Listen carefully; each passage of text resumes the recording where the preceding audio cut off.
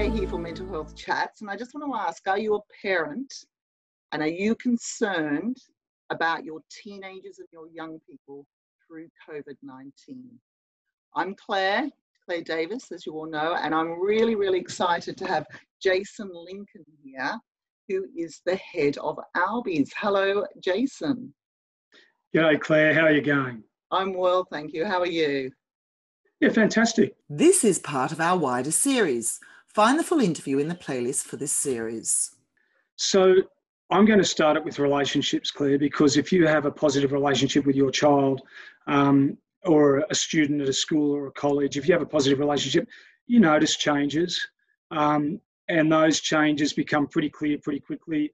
Once again, I'm no expert here, so you're talking to a pretty simple fellow, but for me, I talk to, as an example at Albies, I talk to our cleaners who are beautiful people, and I employ cleaners who connect with people, because I say to them, if you've got a kid that's sleeping more often and you notice a change in that pattern of sleep, if you've got a student who is not coming out of their room as often to connect, or if you notice a student that goes into their shell a lot more than normal, it's that change in behaviour. And really, as a parent, even though it's hard because you're subjective and you are massively emotionally invested in your child, it's still an ability to sit back objectively and think about their behaviour and how their behaviour is changing over a period of time. So that change in behaviour is enormous, Claire.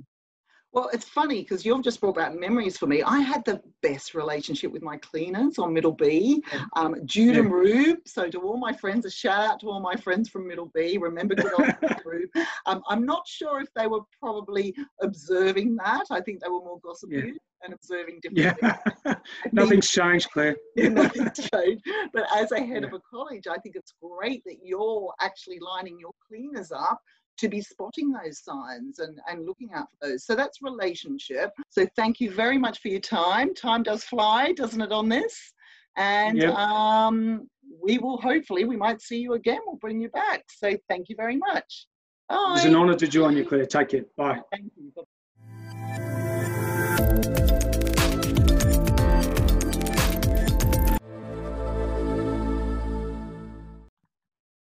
We hope you enjoyed the chat.